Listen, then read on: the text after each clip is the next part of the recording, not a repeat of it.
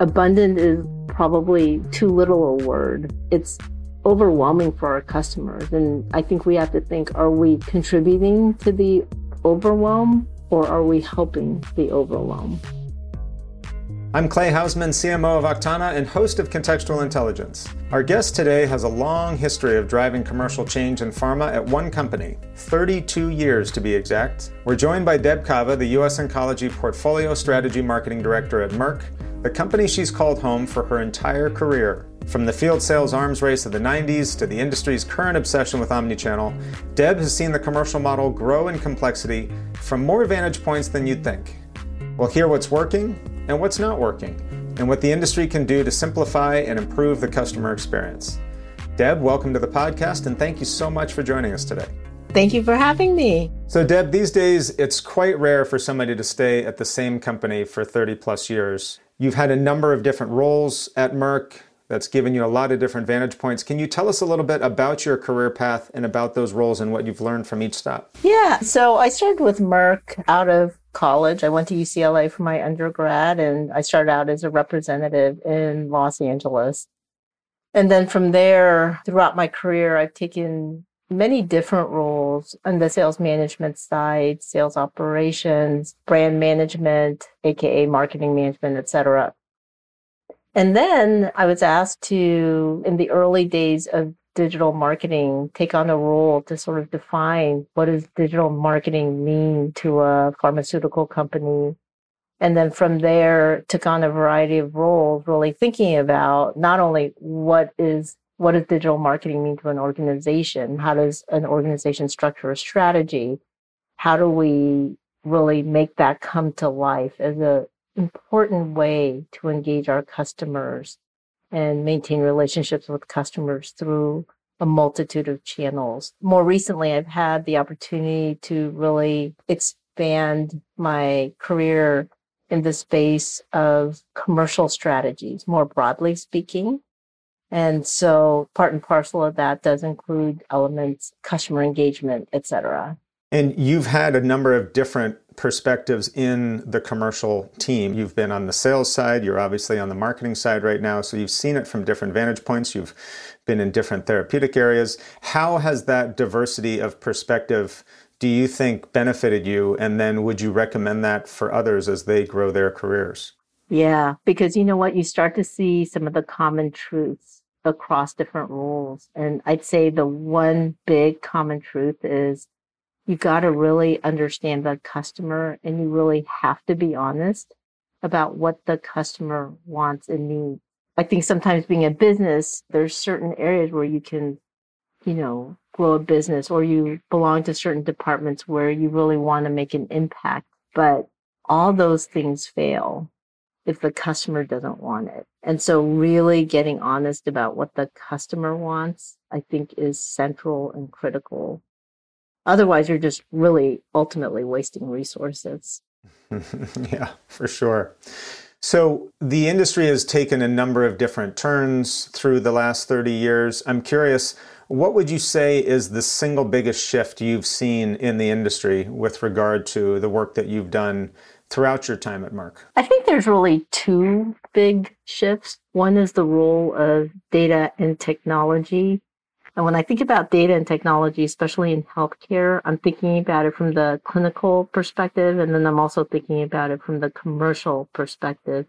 So, you see this advent of technologies that can process vast amounts of data. You have AI that can help you make smarter decisions as it relates to therapeutics, as it relates to diagnostics. But then the second big area is around the commercial space. How do we consume vast amounts of data about our customers? How do we understand what motivates them? How do we use and leverage AI to predict what's going to be meaningful to them and what's going to make a business difference? And so I think data and technology has just been transformational from when I think about when I started in the company. The data and technology is not anywhere near what it is today. I mean, it's been a profound change, not just commercially or clinically, but in everyone's everyday life. So I think that's one place. And then the second place, at least in the healthcare industry, has been about how those shifts and data and technology influence other areas. And I'd say in the commercial space, one of the more profound areas is the role of the representative. When I started in the company, the representative really was the sole and primary channel to convey information about our products. Now customers are engaging online and they can get probably a wider variety and depth of information very quickly. They're not going to just wait for the representative to show up, or they may not allow the representative in for different reasons. So I think about how is the role of the representative shifting? Again, being honest, what does the customer need from them? And it may not necessarily be your traditional clinical information, so to speak, because they can get that elsewhere and much more quickly. I have a feeling you're alluding to this, or you're setting up my next question a little bit, but what do you think is the single biggest shift the industry still needs to make then in order to be more successful in serving the customer better? I really think it is about, at least on the commercial space, we have a wealth of data, we have a wealth of technology options. I think the next big transformation is going to be about how do you use that effectively to optimize your investments, to engage your customers more meaningfully. I'd say as an industry, we're at a very nascent stage. I've seen this problem. I don't, maybe problem's not the right way. It's a learning curve, right? So companies have sat on a wealth of data for many years. Now you've got technology that can process it. Do we really know how to maximize for the business what that opportunity is for us? Are we asking the right questions? Are we providing the right structure? Are we enabling the right organizational processes and people to really optimize the capabilities that are out there? My hunch is that we're really not. We may buy capabilities, we may buy data, but are we really leveraging them to its fullest potential? I think we're not, even with what we have today. So I think that's like the next big horizon is organizations like seeing what they're sitting on and then starting to think about, gee, how do we structure differently to really maximize what can be really competitive advantage if we get it right first? I'm almost positive you're going to say both to this question, but if you think, you had a theme in there about structure and which is more important and more influential in terms of achieving greater success here. Is it about how you structure your data to be able to use it more effectively, or is it about how you structure your organization so that the people who are utilizing that data are set up more effectively to partner and to serve the customer? It is really both. You have to have the right data. You have to structure it the right way. You have to structure the right people, from the people who are getting the data to know what to get, how to consume it, and then most importantly, what are the right insights that need to be garnered from it, or what are the right technologies that different data feed so that the capabilities can sort of do its magic. I think both are really, really important in order to get to that optimal state.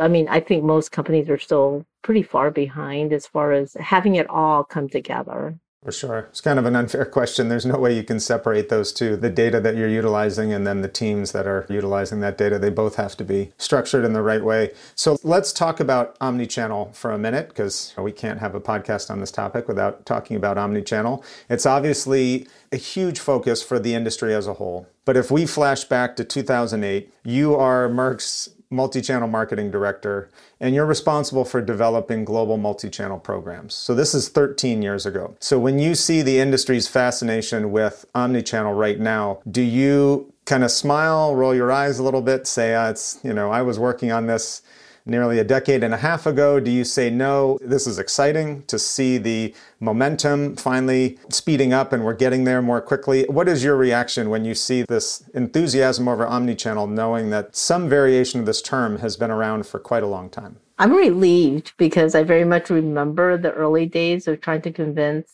stakeholders across the organization that they should just invest in digital also, from simple emails or videos that can be sent digitally. Like, I'm relieved because to me, that progression, it's like when people use the word omnichannel, what I'm thinking about is they're looking at all channels as an option, whether it's a personal channel, a customer facing representative or if it's a digital channel. To me, omni-channel is they're looking at them all as having equal shots at engaging the customer, delivering the information or the solution or service that the customer is looking for. And it's not about separating a sales force versus digital channels. So in a way, it's a big relief. Like people are looking at engagement channels more holistically, because that, in my mind, is a big part of what is meant by omni-channel. It's looking at the whole set of things, whole set of channels you could use to engage a customer. It may be other thought leaders, and maybe it's not exclusive to your own sales representatives. It's what are all of the ways holistically you can engage a customer. And then also thinking through what's that overall experience that the customer wants, being able to know that, to define that, and then to be able to live up to that across your engagement options. So you defined omnichannel correctly in my mind, which is all the channels. But I find that often in our industry, omnichannel is used as a term anytime you're talking about multi-channel. You're talking about the number of channels, 2 or more. And my question to you is, you've worked on this a lot longer than a lot of other people in the industry. Do you see omnichannel as in every touch point, every channel, every actor in the process being a feasible goal? Is it near, or is it enough that we are making progress towards multi-channel, towards digital touch points versus in-person and sales and marketing collaborating? How do you see the definition and the reality of trying to pursue what, in the truest definition of omni-channel, could be quite ambitious to pull off, but still very important? I mean, I think omni-channel is a North Star. Nobody's really completely there. So I think in really realizing omni-channel, you have to start with the customer at an N of 1, because they have different preferences and tolerances for the extent to which they will, accept a representative or accept very specific channels or vendors, or just want to be informed by their colleagues on certain things. It's going to depend on what's the type of information the customer seeks and what's the channel agnostically that the customer wants to receive that information through or get that information through. And I think the part of the Herculean exercise is to be able to define that across your customer base and then smartly segment your customers based on the way the customer wants to receive information and what is that information. And then being able, and this is the second big Herculean piece, work with the different stakeholders across an organization that are responsible for those different areas, whether it's the sales force or the digital marketing group, or the people working with thought leaders, or the people working with conventions and professional societies, to be able to very clearly define, here's your role with that specific customer, and then to be able to execute against that. I think that's kind of the omni-channel North Star. But, there's a lot of steps to that. And how is that progressing at your company? So that alignment, so that the teams, the individuals that need to work together to make sure that there is the alignment, so that the messaging that arrives, the experience that arrives for that N of 1 customer that you mentioned is consistent. Have you seen the measurement, the incentives, the structural design, improve over the last several years so that you're now seeing the ability to deliver upon that very consistent experience? Yeah, I mean, definitely the intent is there. And I think organizations have been stood up to help us get there. We have quite a journey ahead of us. But I'd say over the last decade and a half, most companies are probably trying to put the right things in place, the right pieces. I think the next big step is, how do you integrate it all? And how do you have really a cohesive way of developing the strategy across omni-channel and being able to work as an orchestrated organization to execute that? Where would you say your company is on, the curve as we try to assess the impact of what we've just gone through in the last 18 months on the commercial process, on the interaction with healthcare providers? Are you starting to figure out what your go-forward plan will look like and get settled on that? Or are you still assessing the shifts and waiting before you make those kind of commitments, trying to stay nimble, I guess, so to speak, because it has been so unpredictable lately? Merck is at an advantage because it started its journey about 15 years ago. And I think investing in data and technology that gives us a competitive advantage. So when COVID hit, we weren't like trying to figure out how to do digital for the first time or figuring out how to structure sort of the right engagements for different customers. So I would say post COVID, we've had to be nimble. I think as an organization, we've shown we've been able to be nimble and respond to some of the different obstacles that have been thrown our way. But in an effort to realize true omni-channels, we were talking before, I don't think we're ever done. We still have, I think, a lot of opportunity ahead of us in parallel. One thing that we spend a lot of time working with our customers on, and I'm sure it's very similar for you, especially the different roles you have, is striking that balance between global and local. So there's obviously great advantages to standardizing on different processes or different tools or technologies globally because you can share best practices, you can gain efficiencies, but the local teams know their markets and their customers best, and you don't want to shift so far in the direction of standardization globally that you lose that local competitive advantage. What kind of perspectives do you have and have you kind of developed over your time at Merck in the different roles in terms of striking that balance most effectively? It's a great question. And, what I've come to learn is different organizations, global organizations, remit can be a little bit different. So in some organizations, that global is the centralized place, whereas in other organizations, global more works to understand what's the common denominator across markets. So we don't have redundancy on those things. But then any extension beyond that, it becomes really the local market's responsibility. To me, in reality, that's played out. So if you look at some of the commercial capabilities, even data, what's allowable from a data perspective can be very different market by market. So you can't really process it centrally for the whole world. Access to sales data, we have that in the US, but in a lot of markets, you can't get that at the customer level. And that becomes really valuable in the market like the US, right? You do X, it has Y sales impact. If you can't have that sales impact data, then, you're really restrained. And I wouldn't want us in the US to be restrained by legal limitations in other markets. I don't know if different markets have different limitations on technology. They probably do on the boundaries to which you can leverage a technology's capabilities. So I do think when all is said and done, global can, play an important role in maybe making a central buy of a capability or technology, but then how it's used in the market is often determined by the local rules, but then also commercial strategies may be different in different markets. So this is where the capability, its use has to be translated by the market.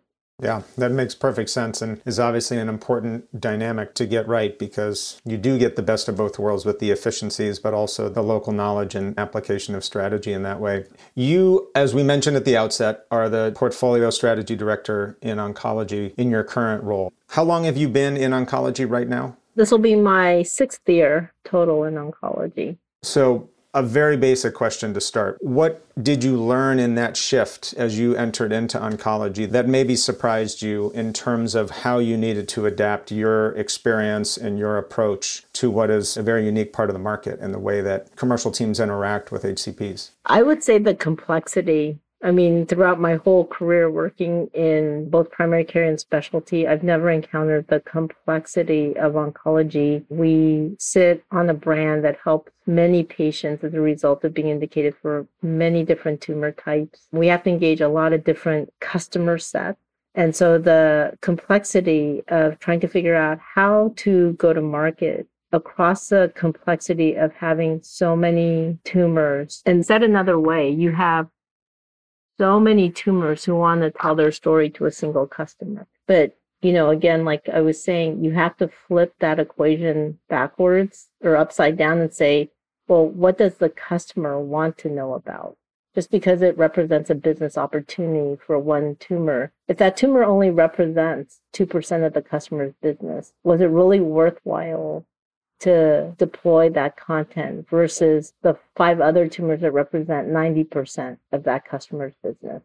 So how do we prioritize for the customer? And as I was saying in the beginning, get honest about what's important to the customer, whether it's your tumor, whether it's the type of information they need, whether it's the type of channel they want to engage with. I think that's where the magic is, but it's challenging to get there sometimes because we have such a huge portfolio of opportunity.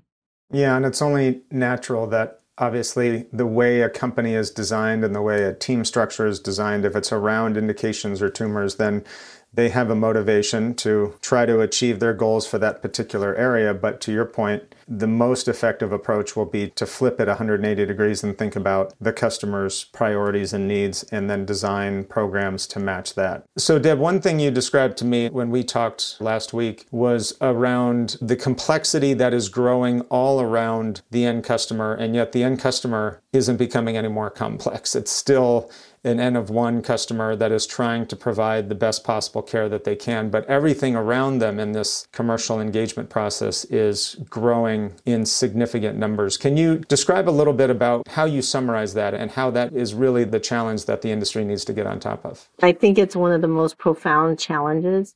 You had asked me earlier about the oncology space, and I have never in my 32-year career seen an area just exponentially explode like oncology has. And I mean, it's great for patients. But what the reality is you may have a single compound, like at Merck, we have Keytruda. It's a single compound with many indications, with many more to come, and new mechanisms of action that are going to come to market as well.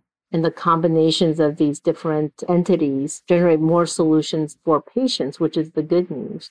But as we try to market multiple promotions, multiple brands, and all the information, the net result is an enormous amount of content and tactics hitting the customer. Now, I have a view of what it looks like within Merck, and I think Merck is just really great in that it's really trying to be honest about what is it that the customer needs. But I think about what we're doing times every other company trying to engage that very same customer. And if you're walking in the shoes of the customer, you're waking up, you're assessing the patients that you have to see that day.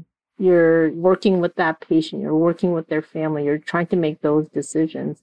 They cannot consume the volume of information. And we hear from customers, they are overwhelmed.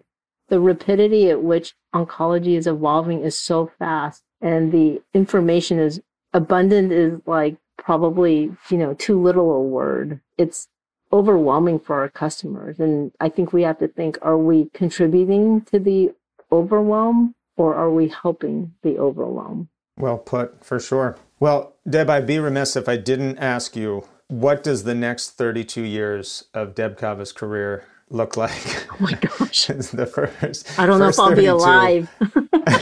That's question one. Will I live 32 more years? I think so. Maybe we won't be recording this on your 64-year anniversary at Merck, but you're so let's transition into a section we're going to call for this episode, obviously, Deb Cava in Context. I'm going to ask you some questions about personal influences and interests that's going to give our audience a little more context, a little more profile about you and what kind of shapes your views on your career in the world. So, Deb, who has been an influence on your career that might surprise us? Probably my mother, because number one, her strong work ethic, her ability to get through a challenge. And I've made it very known that I actually love the white space. It's not fulfilling to just kind of go into a role where, it's well known what to do, how to do it, what its remit is. To me, what's exciting is creating new value for an organization. And I found my mom often just faced with challenges and coming up with creative ways to solution. And so I think her influence on me has just carried through in what I become passionate about. It's I love having just a white space and figuring out how do you create value for an organization in an undefined path. If money was not a factor, what career would you most like to pursue? Probably working with children. I love children. And I think the common thing between what I love now and when I reflect on why I would want to work with children, I think one of the most fulfilling things as a parent for me was teaching my children how to read. You start with the A's and you learn the sounds. And then all of a sudden they learn to read a word, it like clicks. And to me, it's like, that brain was the white space and you made something happen. And so it's probably the same sort of sense of fulfillment where you're showing an organization how to reap value out of something they really didn't see before or connect before. It is fascinating. It's probably not a great topic for me to dig into right now as I take my son to the airport tomorrow to go back to college. I'm feeling very nostalgic as you see, how they evolve, the kind of people they become, but it is fascinating. What profession would you most not want to pursue, no matter what it paid? IT or accounting, because I'm not a detail-oriented person. And if you'd have to like code the right way or, crunch numbers in an exacting way, I'm sure I would entirely fail. Would your IT colleagues be surprised by that, or would they endorse that? They would endorse that. They should endorse that. All right. What is the best book, film, or show that you've enjoyed recently, and why? You know what? I won't say recently, but I'll tell you a book that I think had like really profound effect on me was Emotional Intelligence. So, this is going back many, many years ago. But especially growing up Asian, you're very much wired into get good grades. When you work, do the best job, work really hard. I think that whole emotional quotient factor was something that was entirely lost on me. And so that single book probably had the most profound effect on me to understand like your ability to build relationships, the ability to build trust is really cornerstone to long-term success in any field, in every field. And it's not, just in work, it's in every aspect of life. So that would be, I'd say, the most influential book. To be honest, I don't get to watch TV or go to movies much. Between work and my children, that's really it. Like I'm just in that crazy phase of life. I love that answer about the Emotional Intelligence book. We could do an episode entirely on EQ and the importance of it across industries, our industry and any industry, as you were pointing out. Okay, you're at a family gathering and your 8-year-old niece asks you what you do for a living. What do you tell her? I have a role called marketing. And the heart of my role is to help our customers understand how our medicine can help their patients. That is a great answer. Very, very clear and very, very much focused on the most important part of it. I love that answer. Last question here, then you're released from the personal inquiry. Your ultimate dinner party for 4. Who is in attendance and what are you serving? Oh my. So this is reflective of my stage of life. But honestly, if I can get my husband and my 2 children sitting at dinner, that's 4. In the same time, at the same place, that is like nirvana for me. Like I'm just in this stage of life where my kids are so active. And I feel like, man-on-man coverage. Like I usually take my daughter, my husband usually takes our son, and we're like ships passing through the night all the time. So it's a real gift for the 4 of us to be able to just sit and have dinner together and catch up. And as far as what would be served, I love ethnic food. So anything ethnic would be amazing. I'm Korean, so whether it's Korean food or I love Mexican food, having grown up in California.